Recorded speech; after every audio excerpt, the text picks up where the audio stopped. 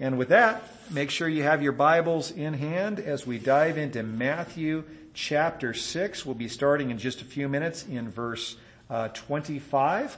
And hope that you're there in your Bibles. You can read that for yourselves as we dive in just a few moments. We're continuing this great study we've been doing of the greatest sermon of all time, Jesus' Sermon on the Mount. I heard about a man who got really worried every time that he had to get on an airplane and fly somewhere. And so on this certain day, he was at the airport. He was scheduled to go on a business trip halfway across the country. And the guy was getting really, really nervous, especially because the weather was bad and his flight was delayed. So there the poor guy is, pacing back and forth across the terminal. His palms are sweaty, his heart is racing, he's got this pit in his stomach, and the guy is just so filled with anxiety and worry, he can't even stand it. Well, as he's pacing back and forth, he sees a vending machine that looked a little bit out of place. He walked up to it and saw that it was a life insurance vending machine at the airport. And basically it boiled down to this. He could buy a policy to cover him for his upcoming flight, and it would give $100,000 to his family if the plane he's about to board crashes and he dies. And so the guy looks at the price, it's $20, and he says, you know what, this is a really good investment, so I'm going to pay $20 and get this life insurance policy. He puts his $20 in the machine, the policy comes out. The guy starts feeling a little better. He goes to a nearby Panda Express, has his 2-item combo. He's starting to calm down until he cracks open his fortune cookie. And he reads the fortune in the fortune cookie, and this is what it said. Your recent investment will pay big dividends. This poor guy, he just knew he was going to die on that airplane. As you might imagine, 5 minutes passes. He's pacing back and forth faster than ever. His heart's racing faster than ever. His palms are sweaty, and the pit in his stomach is bigger than ever. Well, Jesus turns to us today as his followers, and he says, don't worry. Do not worry. I was going to call today's sermon, Don't Worry, but that seemed a little too simple. So I decided to do something I've never done. I've given this sermon today a title in Swahili. And so today's message is called Hakuna Matata. Don't worry. Well, make sure you're in your Bibles in Matthew chapter 6. We're going to be in verse 25, and we will finish the chapter, Lord willing, this morning, 25 through verse 34. I'll be reading out of the New International Version, Matthew chapter 6, starting in verse 25. Jesus says, therefore I tell you, do not worry about your life, what you will eat or drink, or about your body, what you will wear. Is not life more important than food, and the body more important than clothes? Look at the birds of the air. They don't sow or reap or store away in barns, and yet your heavenly Father feeds them. Are you not much more valuable than they? Who of you by worrying can add a single hour to his life? And why do you worry about clothes? See how the lilies of the field grow? They don't labor or spin. Yet I tell you that not even Solomon in all his splendor was dressed like one of these.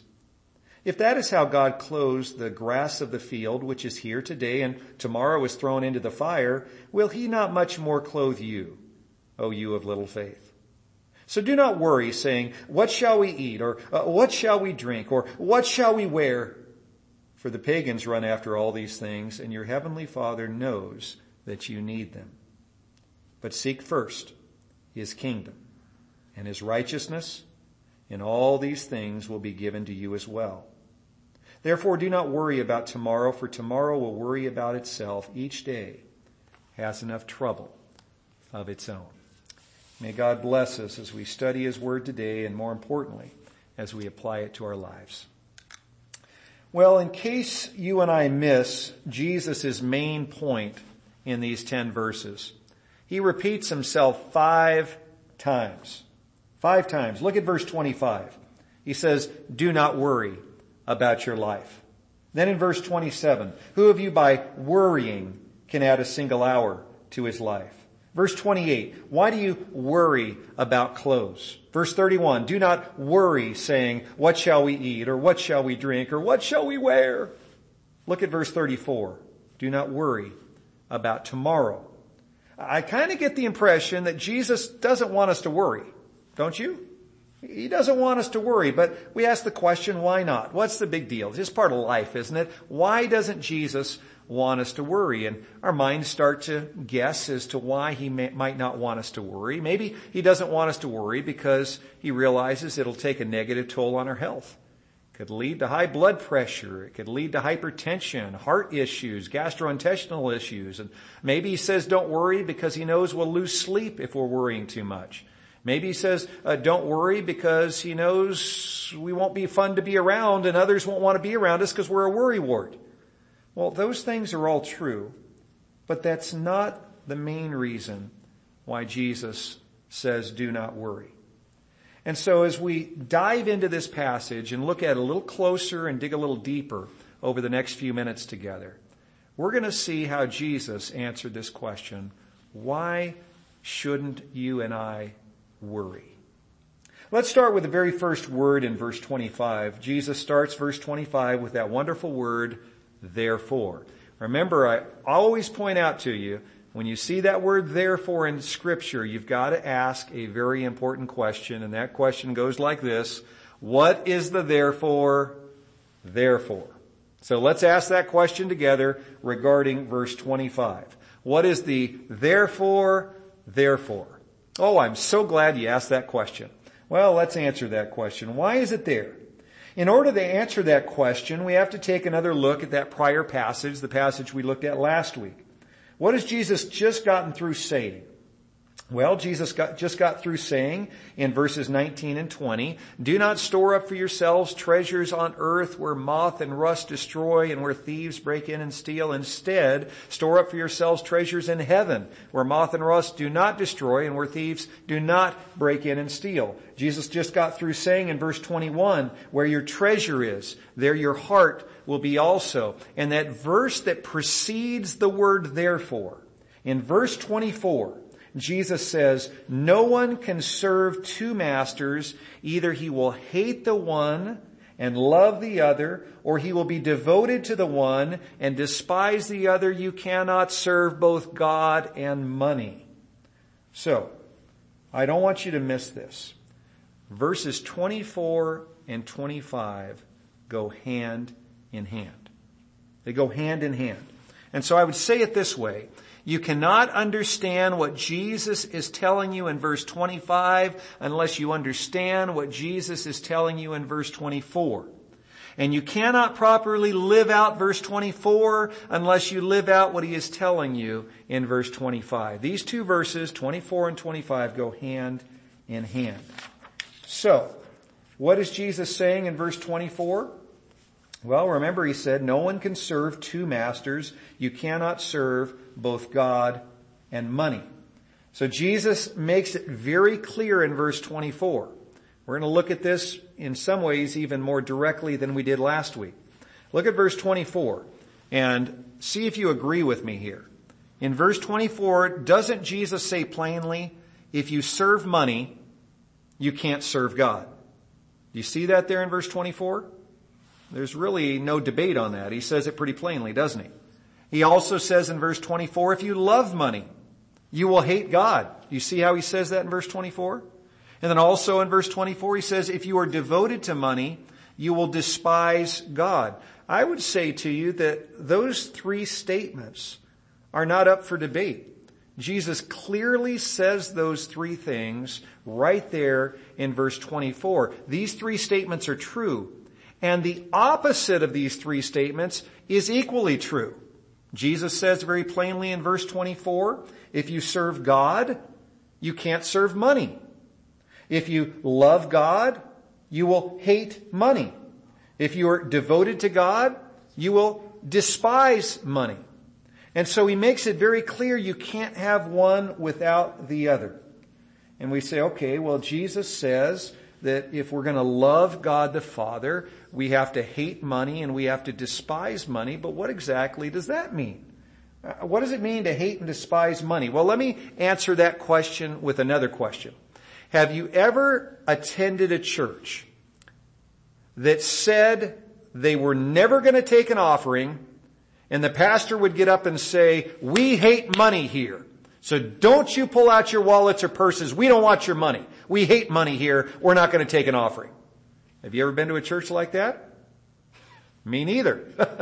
Why not? Because Jesus obviously doesn't mean here that we're never to touch money, never to use money, spend money, or to get money in a paycheck. He's certainly not saying that. So what is he saying?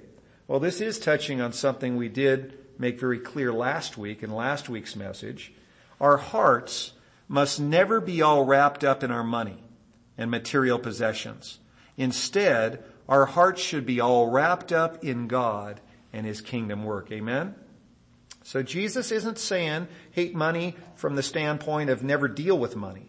He's saying make sure that your heart is not wrapped up in your money and your material possessions. Instead, make sure your heart's wrapped up in God and his kingdom work. Do you remember the conversation Jesus had with his 12 disciples after he had just spoken to the woman at the well in John chapter 4? You remember the story probably. Jesus is passing with his disciples through Samaria. They've been hoofing it on foot all morning long. They've probably been walking for hours. And so they get to this well in Samaria at high noon. And so they're hungry and they're tired and they're thirsty there in the heat of the day. And so Jesus' 12 disciples go into the nearby town to buy some lunch. And so there Jesus is, striking up a conversation with a woman that didn't have the greatest reputation. She had been married to 5 different men, had divorced all 5 of them, and was currently shacking up with some guy. And so Jesus is talking to a woman that in all likelihood was an outcast in her own community. And so Jesus is talking to her and he's sharing Christ with her, man. He's leading her to salvation. And so the 12 disciples come back, and you remember how surprised they were when they see Jesus finishing up a conversation with this skanky woman. You know, they would have never talked to this woman. They couldn't believe their rabbi was doing it. And so remember this conversation Jesus has with the disciples. They come up to him and they say, "Rabbi, eat something." And you remember what Jesus said in response? He said, "I have food to eat that you know nothing about." Well, that completely baffled his disciples. They turned to each other and asked, could someone else have brought him food? You know, they're scratching their heads. They can't understand what he's talking about. Then Jesus tells them plainly, "My food is to do the will of him who sent me and to finish his work." What was Jesus getting at? Jesus was saying that food was evil, right? No, that's not at all what he was saying. Jesus was saying any follower of his needs to hate food and to hate taking a nap in the afternoon and to hate water when you're thirsty. Obviously, no. Jesus wasn't saying any of those things. What Jesus was saying, thankfully, because I like food and I like water when I'm thirsty and I really like afternoon naps. He wasn't saying we should hate those things. He was simply pointing out that his physical needs were not a priority for him in that moment, because the Samaritan woman's spiritual needs were so much more pressing. Or to say it another way, Jesus wasn't worried about eating lunch or taking a nap because he was preoccupied with doing God's work. From his perspective, eating or napping would be a waste of time at a moment when a lost and dying woman was getting saved. Wouldn't you agree with that? Jesus wasn't saying that food was bad. It's not like they brought back Del Taco and he says, "Man, Del Taco's terrible. I wanted Taco Bell." No, not that at all. They brought back food that was fine for Jesus to eat. The water from the well was fine to drink, and he probably wanted a nap. But those things were so far less of a priority than leading this woman to Christ who desperately needed Christ. So don't miss what Jesus is saying in verse 25. If we fuse these 2 verses together, verses 24 and 25, this is what Jesus is saying. Therefore, okay, what is the therefore? It's there for this reason. Therefore, if you have chosen to serve God instead of serving money, and you've chosen to love God instead of loving all the stuff in your house and garage, and you've chosen to be devoted to God instead of being devoted to your stomach, I tell you, do not worry about your life, what you will eat or drink or wear. Is not life more important than food, and the body more important than clothes? And the unspoken answer to Jesus' question is yes. Absolutely. Life in the kingdom of heaven is infinitely more important than food, and our bodies in the kingdom of heaven are infinitely more important than clothing. Jesus makes it clear, these things that we need in this life are not bad, but the work of God and advancing His kingdom is such a higher priority. Remember what we talked about 2 weeks ago as we studied Jesus' teaching on fasting. I really tried to drill home this point 2 weeks ago. Fasting is part of a radical reorientation to God. Honestly, the entire Sermon on the Mount is a radical reorientation to God. I want you to think about some of what we've learned so far. Remember the very first beatitude. The very first beatitude in chapter 5. The world says, blessed are the rich in spirit. And Jesus says, oh no, blessed are the poor in spirit. The world says, blessed are those who hunger and thirst for fame and fortune. And Jesus says, oh no, blessed are those who hunger and thirst for righteousness. Jesus says, come to me, those of you who want to get right with God and expand the kingdom of God. The world says, no, that's not what we're about. The world says, hallowed be my name, and Jesus teaches us to pray, hallowed be the Father's name. The world says, my kingdom come and my will be done, but Jesus teaches us to pray, no, Father, your kingdom come and your will be done.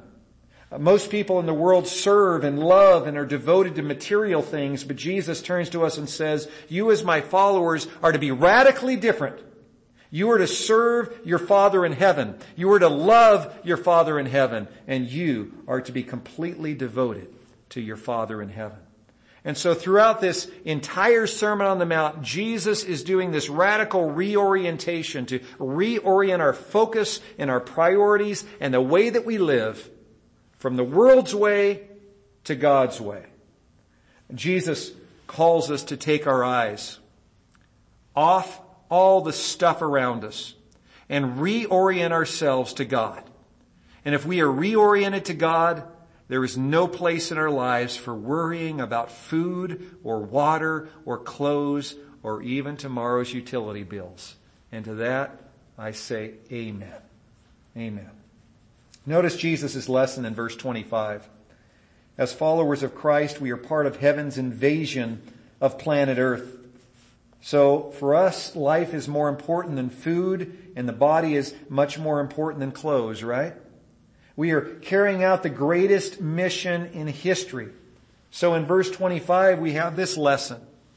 We have much more pressing matters to deal with today than what we're going to eat for lunch or whether our next pair of shoes should be a pair of Nikes or a pair of Reeboks. So Jesus says, don't worry about food and clothes. Notice Jesus' lesson in verse 26. You've never seen a severely undernourished bird, have you? No, I haven't either. Every bird you've ever seen out there in nature has some meat on its bones, right? And so Jesus points to the bird and says, you know what? That bird is just a little silly bird, but it's got meat on its bones, doesn't it? And it doesn't have meat on its bones because it's collecting all this food for the next 3 months in barns. Every single day that little bird has to go out and find some food, and it's not living in worry and anxiety because I'm taking care of each and every little bird. So Jesus says, think about it. You're far more valuable to God than a raven or a pigeon. So, if God makes sure they have enough food, He will certainly make sure that you have enough food. So don't worry about food. He'll make sure that you're taken care of. Notice Jesus' lesson in verse 27. Worry is completely pointless, is what that verse boils down to. There's no point in worrying. Your worrying won't make your life longer. In fact, there's a really good chance it'll make your life shorter. Your worry won't make your life happier. In fact, it'll probably do the opposite. It'll rob you of happiness from day to day. So I heard about a certain husband that was really just getting up to here with his wife that was worrying all the time about everything. And so one day he confronted her and said, "Honey, why are you always worried about everything? You're anxious and worried about everything. Why do you do that? It doesn't do any good." And she turned and she waved her finger in his face and she said, "It does so do good. 90% of the stuff I worry about never happens." Isn't that right? She's right. 90% of the stuff she's worrying about never happens, but it doesn't happen because of her worry, right? Worry has nothing to do with causing something to happen or not happen. It's going to happen regardless. Why even worry about it? Well, sometimes we're like that. We somehow think that worrying makes a difference in the problems that come our way. But it doesn't. In fact, when we worry about something, you've probably discovered this, 9 times out of 10, when you worry about something that's going to happen tomorrow, and you have this doomsday vision in your mind of how bad it's going to be, 9 times out of 10, it's not nearly as bad as you worry it's going to be. And Jesus knows that. So he says, do not worry. Warren Wiersbe, I think, says it really well. He says, worrying about tomorrow does not help either tomorrow or today. If anything, it robs us of our effectiveness today, which means we will be even less effective tomorrow. That's true, isn't it? If it's robbing you of your effectiveness today, you're going to be less effective tomorrow because of your worry today. That's true. It is right to plan for the future and even to save for the future. We find that in 2 Corinthians 12 and other places in the New Testament. But it is a sin to worry about the future and to permit tomorrow to rob today of its blessings. That's really well said. Jesus points out in verse 27 that worry is completely pointless, so don't worry about material things. Well, notice what Jesus teaches us in verses 28 through 30. Have you ever noticed that a weed growing through a crack in your driveway is oftentimes greener than the lawn you have to slave over to keep green? That's been a point of frustration for me for many years. I like having a lawn in my front yard. And it just irks me to no end that I put all of that money into watering that lawn and aerating that lawn and mowing that lawn, and that silly weed coming out of a crack in my driveway is more green than my lawn is. Why is that? Because God even cares about that little weed, right? Why is the lily out there in the field that Jesus reminds us of? Why is that wildflower out in the field? Why is it more beautiful than the flowers we try to grow in our own gardens? Because God's taking care of that wildflower, right? And so Jesus is pointing out, I take care of the grass of the field. I take care of the lilies of the valley. In fact, those lilies look better than Solomon ever did in his finest outfit. He takes care of them. And he says, why do you worry about what you're going to wear, O you of little faith? Notice those 5 very important words in verse 30. O you of little faith. What is Jesus saying? I believe he's saying this. Worry demonstrates a lack of faith in God. Therefore, worry is a sin. Whatever we do in unbelief is a sin. Distrusting God is a sin. Now, how does worry demonstrate a sinful lack of faith in God? Well, let me boil it down to this. Worry demonstrates a lack of trust in 3 things regarding God's character. First of all, worry demonstrates a lack of trust in God's love. Think about it. When you worry, the implication is God doesn't care about my needs. Why are you worried about it? If God's promised he's going to take care of your needs. Well, I'm not convinced that he truly does care. So worry implies that God is not as loving as he claims to be. Secondly, worry also implies that there's an issue with God's wisdom. It implies God doesn't know what he's doing. You know what? How did you leave me in this mess, God? You completely screwed this one up. There's that implication when you worry. And then thirdly, there's an implication in regard to God's power. It implies when we worry, God isn't able to provide for me. Would you agree with those 3 statements there? There are these 3 implications when we, as followers of Jesus Christ, worry. We're even without understanding or realizing it, saying, God, I doubt your love. God, I doubt your wisdom. And God, I doubt your power. So is worry a sin? Yes, it is. It's a sin to distrust His love and distrust His wisdom and distrust His power. And that's exactly what you're doing when you worry. When you worry, you're distrusting God's love, distrusting God's wisdom, and distrusting God's power. So Jesus turns to us in verses 28 through 30 and says, trust God and don't worry. Notice Jesus' lesson in verse 32. Pagans, as He calls them, we could call them non-believers. I like to sometimes refer to them as atheists. Their hearts are filled with worry because their hearts are all wrapped up in food and refreshments and clothes. And you know what? When you think about it, it's perfectly in character for an atheist to worry a lot. It makes sense because they don't believe in God. So when it comes to food, when it comes to clothing, when it comes to their next paycheck, it's sink or swim. It's going to come from them or nothing else, right? And so God's not going to come through for them because they don't believe in God. And so they don't believe in God. They don't believe in heaven. So it's not like, hey, you know what? If I go without down here, no problem because I'll have eternity to enjoy the greatest blessings in the universe. There's none of that with an atheist. So, you know, well, they got to get it all done today because they may die tomorrow and then they're going to go into nothingness. And so in their minds, it is natural to worry because it's all up to them. But Jesus says, don't live like an atheist. Don't live like an atheist. Jesus has been leading us through a radical reorientation to God. He points out here in verse 32 that if our hearts are chasing after food and beverages and clothing and other stuff of this world, then we're living like pagans. We're living like atheists. We could say it this way, if our hearts are chasing after the stuff of this world and we're all anxious and worried about the stuff of this world, then we're practical atheists. We might believe in God, but in our day-to-day lives, we don't really trust in God. Our focus and our worries are no different than those of an atheist. Jesus says to us, don't run after the stuff of this world like an atheist. Don't worry about the stuff of this world like an atheist. Trust God and don't worry. Notice Jesus' lesson in verse 33. This is one of the most important verses in this entire passage. But seek first His kingdom and His righteousness, and all these things will be given to you as well. So what is Jesus saying? Is He saying don't care so much about stuffing your face? Yeah. Is He saying, you know what? You shouldn't prioritize shopping for clothes? Yeah, He's saying that too. Is He saying, you know what? I don't want you to chase after fame and fortune? Yes, He's saying that as well. He's telling us we need to care about what God cares about.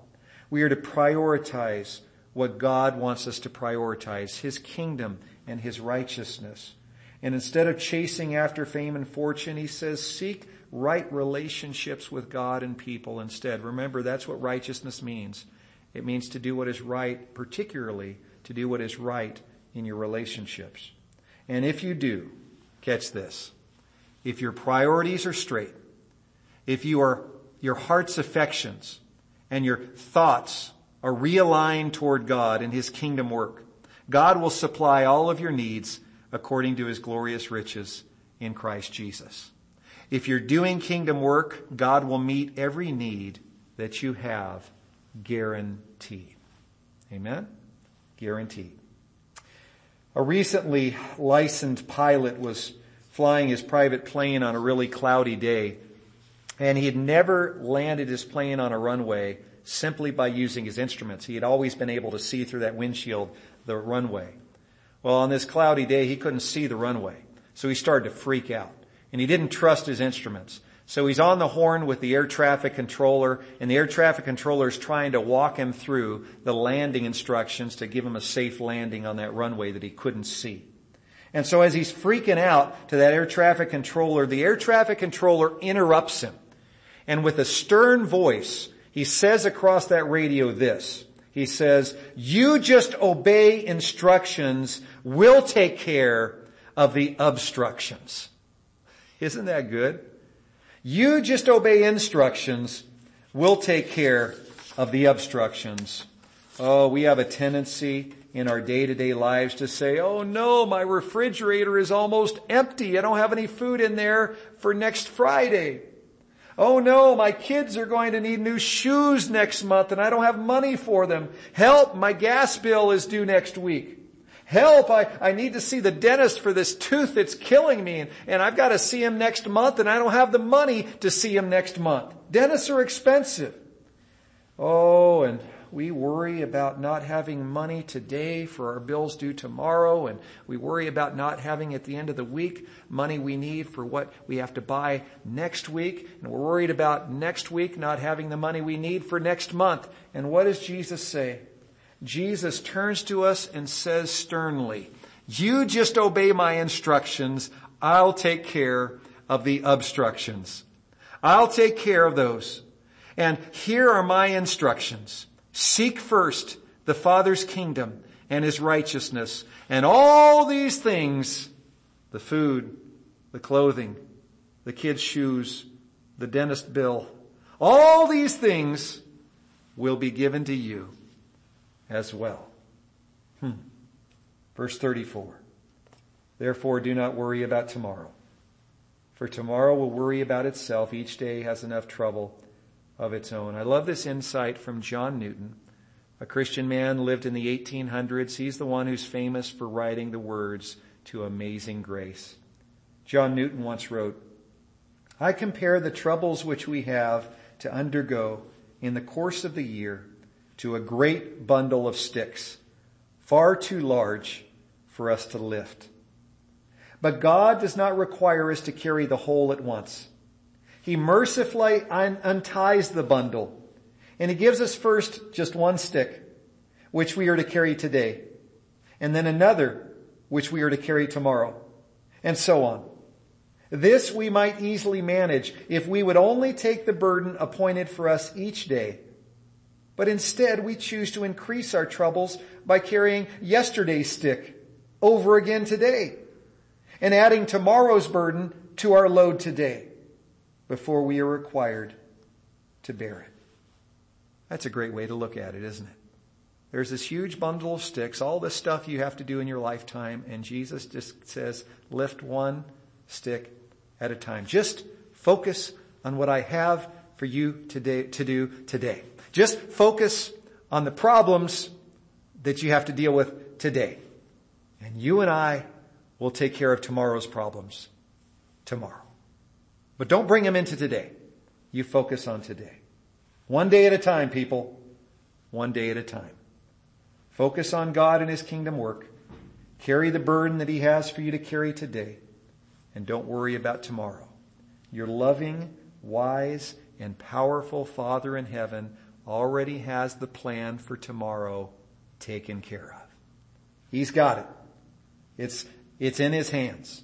He's going to deal with it just fine.